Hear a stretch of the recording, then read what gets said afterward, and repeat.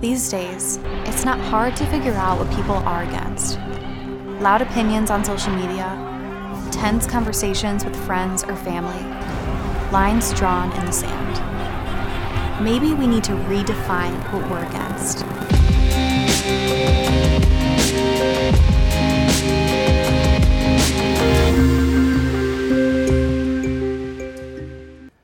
Well, we just kind of hit you with that one, didn't we?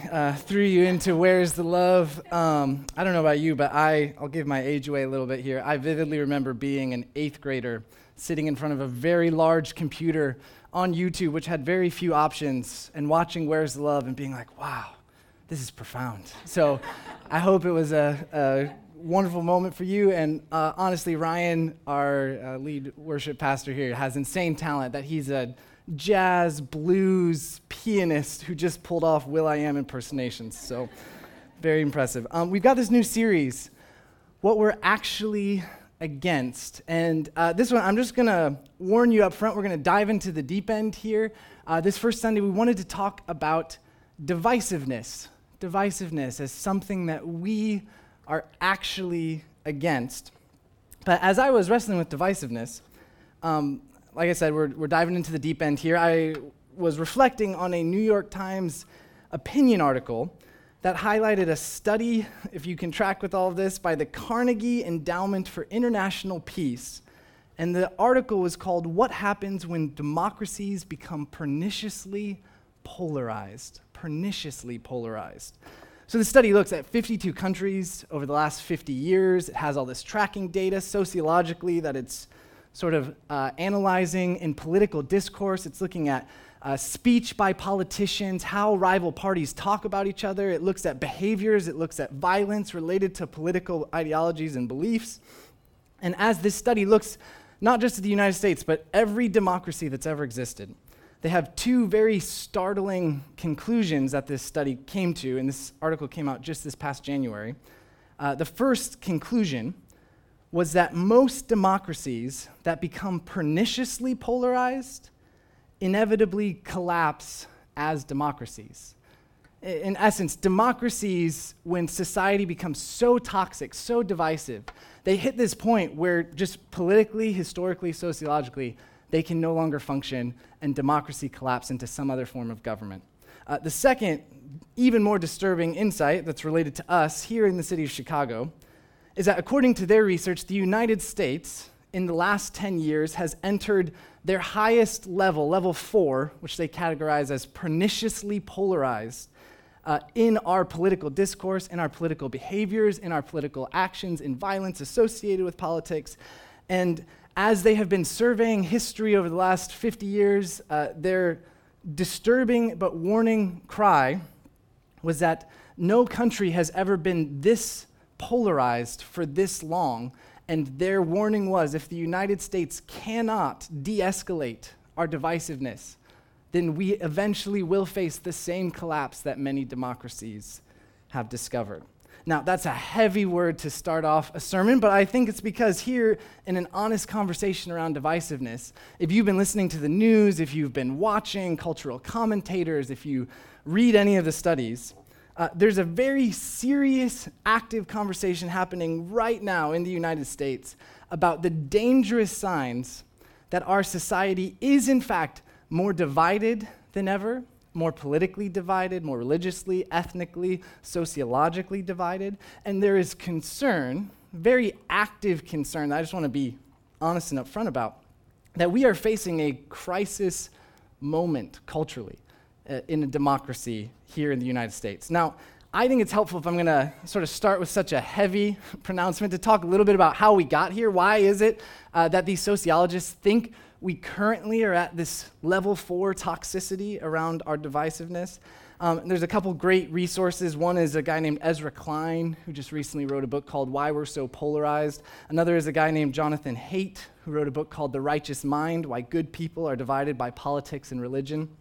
And what they both look at in the United States specifically, this should hopefully hit home a little bit, is that we, as the United States, distinctly have a political system that is two parties, right? We have, from the beginning, for a lot of different reasons, been binary as a country. And so when you think about it, just naturally, even the United States is a democracy as opposed to other democracies, we find ourselves often split on issues, left or right.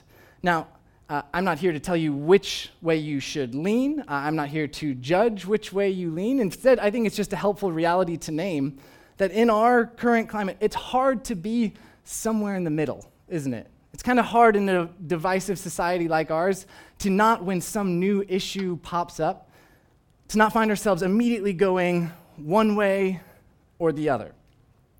The second point that most of these sociologists like to point to is that in the last 20 years especially, we have found this new factor lobbed into our political climate that is called social media. Maybe you've heard of it. If you had a chance to watch the Netflix documentary called The Social Dilemma, they envision social media as a kind of stringed puppeteer playing with us through their algorithms, if you ever had a chance to see it. But you've probably heard something about this, right? That the social media factor right now in our society means that you're not just listening to a neutral palette of values and visions and belief. Instead, there are these algorithms that like to pull one string in specific, and that string is outrage.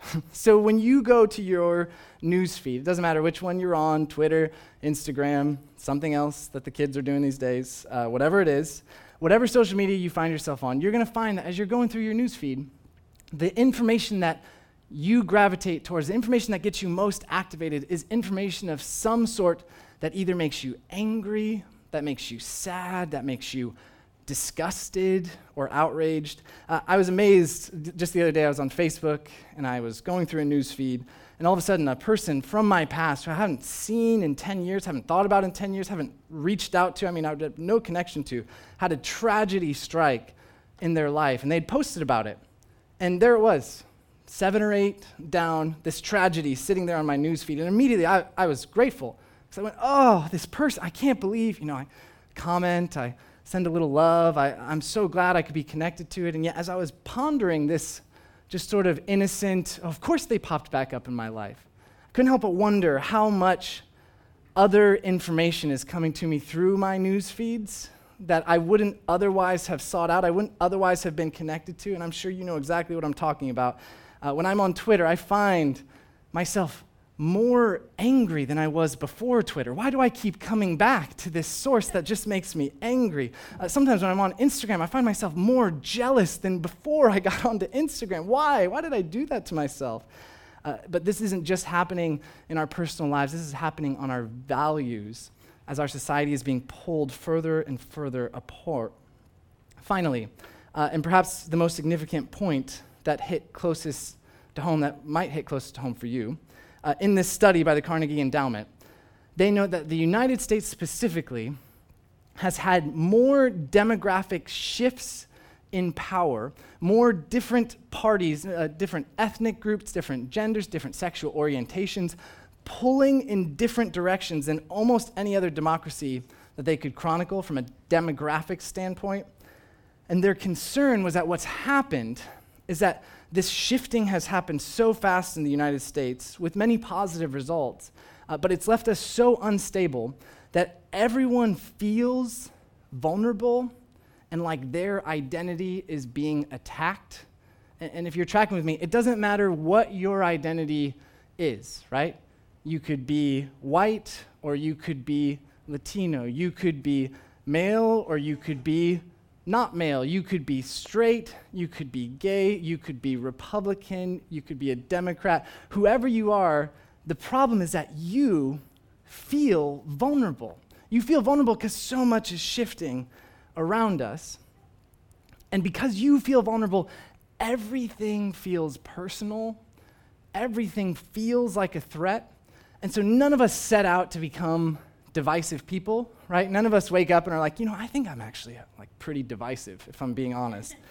But instead, as we are living our lives, as our identity is feeling this pressure from all of these shifting tides around us, every time a new policy pops up, every time a new Supreme Court ruling is enacted, every time a new presidential or political election comes through our society, everybody feels like they're being threatened and attacked. And I think if we could even be honest here, just in the church, in Community Lincoln Park, I think as a Christian in the city, I think if we're being honest, it often is the case that if you just live your life here in the city as a Christian, you kind of feel this, okay, am I okay? Is someone angry at me? Am I doing something wrong? Am I going to be attacked? Is this going to be problematic? Am I going to need to fight for something? And so it doesn't matter what your identity is, we're all feeling this pressure. And so because we're all feeling this pressure, all of us are far more defensive, far more activated, far more vulnerable than we've ever been before. So with all of that heaviness, we're a good way into a heavy conversation, but here's where I want to offer you the turn. What difference does God or the church make to this moment of polarity? What difference does God or the church make to a culture that is divided? Here's the good news I want to offer you this morning. God changes everything. The good news of Jesus Christ offers us an entirely different paradigm as Christians that we could walk through this moment. But I want to stay in the realness with you for just one more second here before we start moving through this message. I think coming in, this is only my 7th week here at Community Lincoln Park. I think in finding myself sort of stepping into this sermon, I think this issue of divisiveness is going to be one of the make or break issues for Christians in this moment if we are going to remain together as a church, if we're going to get anywhere near flourishing where we're reaching back out to the city. I think if we cannot survive the onslaught of divisiveness, the church here in the city at least is just going to fold under all that pressure. But if Community Lincoln Park, we can become a church that resists divisiveness, if we can actually find our center together, I think there is a real chance that we will have something distinct that all of our neighbors are going to be looking for. We're actually going to have a unity, a deeper unity and purpose than is available or possible outside of the church. So, with that said, let's turn to the scriptures and let's ask this question. What does it mean to be a church that is unified in a culture of divisiveness? So I want to take you first to this passage in Romans. And here's the encouraging news. Though there are unique pressures on us in the United States today, the good news is we are not alone in facing divisiveness, both outside and within the church. Isn't that a slightly encouraging thought? This is the Apostle Paul. He's writing to the church in Rome, so just picture with me for a second. This is the central hub of politics. This is the central hub of power in Paul's day. And there's this tiny community that's gathering together and that's committing themselves to the way of Jesus, that's following him in the city. And yet still, Paul has to give this very clear instruction. He says in Romans 16, 17 to 18, I urge you, brothers and sisters, to watch out for those who cause divisions and put obstacles in your way that are contrary to the teaching you have learned. Keep away from them, for such people are not serving our Lord Christ, but their own appetites. By smooth talk and flattery, they deceive the minds of naive people. Man, that is a passage just worth ruminating on this week, isn't it? It's one even I would encourage you to return to. Here's the truth, the reality. It's easy to get distracted by divisions, isn't it? It's easy to find ourselves sort of drawn in to these pressure points, even this binary system where we're asked, what are we for? Where do you stand? What do you believe about this? And yet Paul is telling us, resist the obstacles to the faith. Resist the distractions that pull you apart from the center that we were meant to find ourselves in. Well, what is that center? We'll go to our next passage here. We're doing a sort of broad sweep of the New Testament. As it talks about divisions, there is this powerful prayer offered by Jesus, and this actually is in the Gospel of John. This happens right before Jesus is going to the cross. And many scholars call it the high priestly prayer because Jesus, representing the church, is going to look out not just to his disciples who he will pray for, not just those who are following him in the moment, but he's going to pray all the way into the future for you and I. And this is what Jesus sees and knows that we will need prayer for. He says, my prayer is not for them alone. I pray also for those who will believe in me through their message, that all of them may be one. Father, just as you are in me and I am in you, may they also be in us, that the world may believe that you have sent me. I have given them the glory you gave me, that they may be one as we are one, I and them and you and me, so that they may be brought to complete unity. Then the world will know that you sent me and have loved them even as you have loved me. I mean, if you linger with that for just a second, isn't it profound? Jesus says the world will be able to tell of the oneness of God, the oneness that God the Father and Jesus, his Son, shares, if, and in some ways only if, the church is able to be one. He's going to say that they may be one as we are one. And if you're tracking with me, this is his prayer, not just for them or for others or for his followers, but this is his prayer for us. My prayer is not for them alone. I pray also for those who will believe in me through their message. Jesus has a vision for the church that the church would be united. In fact, if we really wrestle with that vision, I think each of us would come away with some convictions about the contributions we ourselves have played to pulling the church apart. However, at this point, you may be getting just a little bit nervous.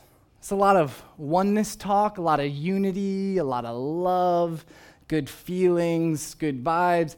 Is what I'm getting at that we're just somehow magically all going to lock arms and sing songs together forever.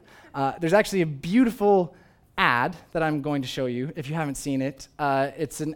Some ads really do pack a punch and convey more in their 1 minute than I could taking another 5 here to explain it. So let's go ahead and watch this, and I'll follow up.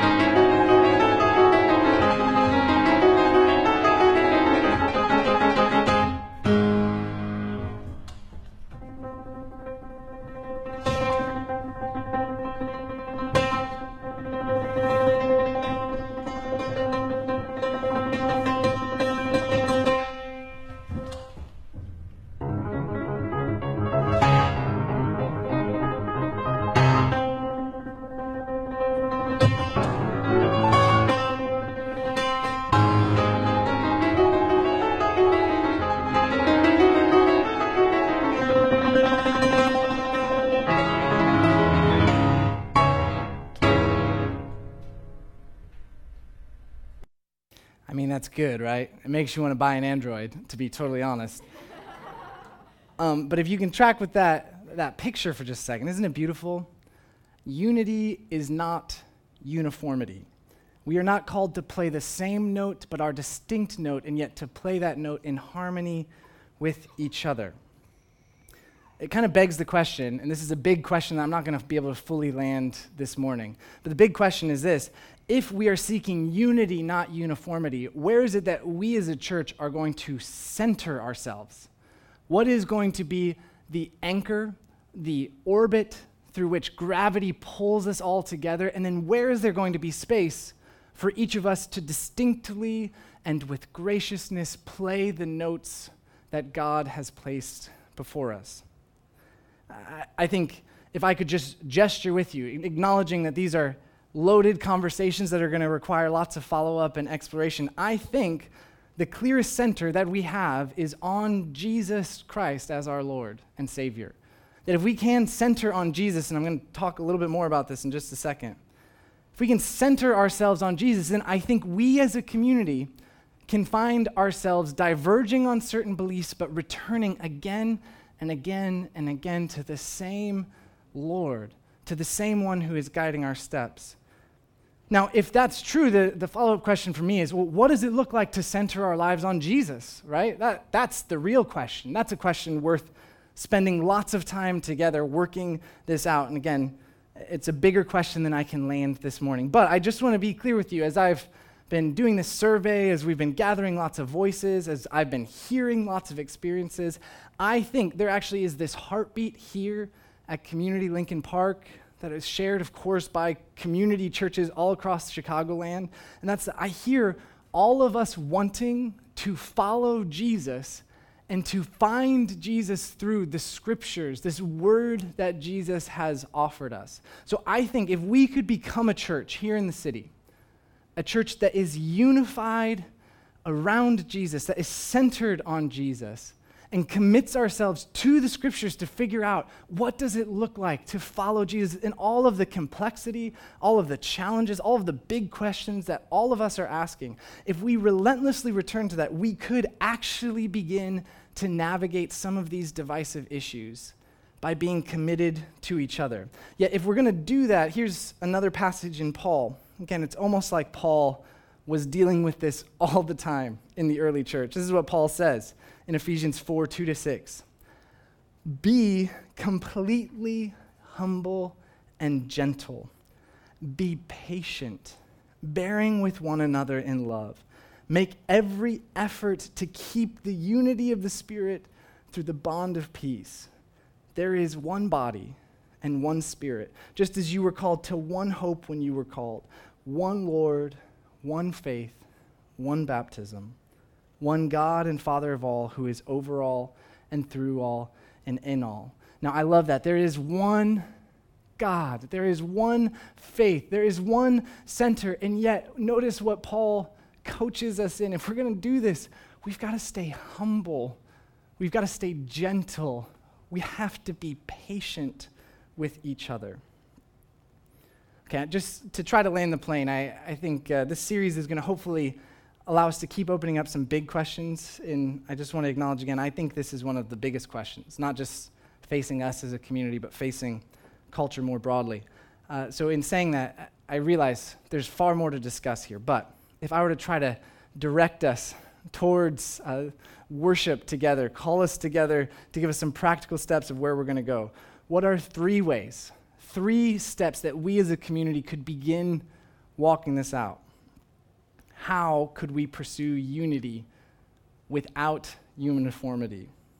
First, as I've kind of already surfaced, I think this is the biggest. The invitation is to become Jesus-centric with your life, with your values, and with your vision. Now, here's why it is so hard to be Jesus-centric with our vision. Our culture and our society is offering a lot of different personalities and platforms that are all speaking to us and that are all directing us where we should go. And I don't want to pick on these 2. I picked them because these are 2 that I personally have listened to. I want to call this the Ben Shapiro and the Joe Rogan problem, right? The problem is not that Joe Rogan or Ben Shapiro are not very interesting, informed, inquisitive conversationalists who have a lot of thoughts to contribute. The problem is that for some of us, and I'm picking on me here first and foremost, for some of us, we can hear more from Joe Rogan, we can hear more from Ben Shapiro, or maybe for you, it's that late night talk show host, or it's that news platform, or it's that go-to podcast. We begin hearing more from personalities and platforms than we do from Jesus. And so the really simple but profound challenge, if you actually wanted to take seriously the call to step away from divisiveness, is that, again, I am not encouraging any of you to change where you are coming from when it comes to your political beliefs, values, or ideologies. What I am encouraging you to do is re-up what it looks like to center Jesus in your life. And what I think that could mean is taking a fast from some voice or platform that is probably influencing you more than you realized, and instead spend time receiving from the scriptures that voice of Jesus that wants to offer you clarity and direction. There's this study that was recently done where CNN paid Fox News viewers up to 7 hours a week for a month to not watch Fox News and instead to watch CNN. And what's interesting is, first and foremost, none of the viewers stepped away from conservative political values, right? None of them flipped political ideologies, but noticeably, the survey that was done at the end of the month, of course, was that after shutting down one news platform and listening to another, the actual vision and values of those viewers shifted slightly. They specifically noted that perceptions of Joe Biden shifted significantly, that values around gun violence began to shift, and also the perception of the war in Ukraine was different at the end of the month than it had been at the start. Now, here's the irony to that study. If Fox News did the same and paid CNN viewers to watch more Fox News, the exact inverse would happen. Do you want to know why? Because we are formed and shaped by the voices that are coming into our lives. And so my point is not to shame anyone for any voice that you're listening to. My point is to invite you. What would it look like to make Jesus the center? Is it possible you need to stop listening to some voices so that you can hear Jesus more clearly? Let's keep moving. I've got two more. Second, if Jesus-centric is our unity, then the second step we can take is to stop judging. So Jesus is going to say this in Matthew 7, 1-2. Do not judge, or you too will be judged. For in the same way you judge others, you will be judged. And with the measure you use, it will be measured to you. I've got three judgments I tend to make. One is my social media judgment, where I scroll and go, oh, they believe that. The second one is my city-suburb judgment, where I meet someone from the suburbs and I go, well, I mean, you're from the suburbs, so. And then the third could and often is my political party judgment, where I hear any person associated with any party and I go, oh, well, I mean, of course you believe that. And so the invitation for us as a church, if we're actually going to be united together, is to stop these judgments. Finally, and this is connected to stopping judgments, our final invitation is to offer fellowship. To offer fellowship. To begin looking for ways that we can sit across the table from someone who is different from us. To begin to listen and ask genuine questions. If that Carnegie study was true, and at the base of our society is this experience of vulnerability, that all of us are feeling hostile and afraid because some part of us feels vulnerable or exposed. The invitation is for us as a church to begin reaching out across the divisions, across the divides, to extend a hand and to listen by asking, what is it you feel vulnerable in? Is there any way that Jesus could help center you in that vulnerability?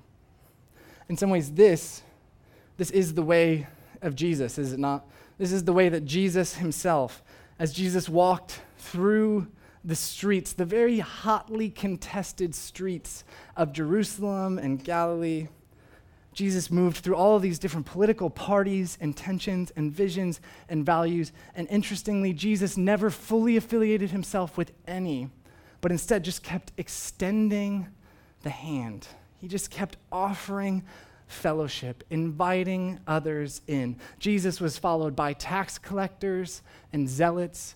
He was followed by Roman centurions and by Pharisees. I mean, nobody was outside the invitation of Jesus. And so as a church, my prayer for us that I hope we will continue to have conversations around is what it could mean to actually be against divisiveness and to pursue unity together. If we could do this as a church, I actually do think this city, our neighborhood here in Lincoln Park, is going to start noticing, why does such an eclectic group of Republicans and Democrats, of those who view this and that, this way and that, who live over here and who also live over here, who are educated and who are not educated, why does that community all gather together on a Sunday to celebrate that Jesus is their Lord? In just a moment, we're going to have a chance to respond with communion. I would love to pray for us now as you hold this and just create a little space for where the Spirit of God might be moving in your own heart.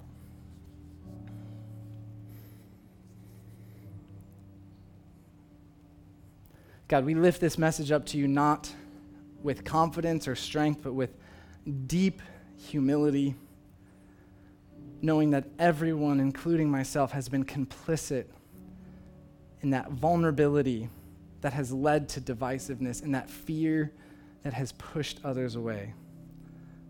Lord, even now I pray you'd be stirring in hearts, stirring in this room, practical steps we could take to become more Jesus-centered as a community, to listen to your word, to stop judging, and to instead extend that hand of fellowship. Lord, give us guidance. Hold your church together. Even as Jesus prayed, Lord, make us one. Amen.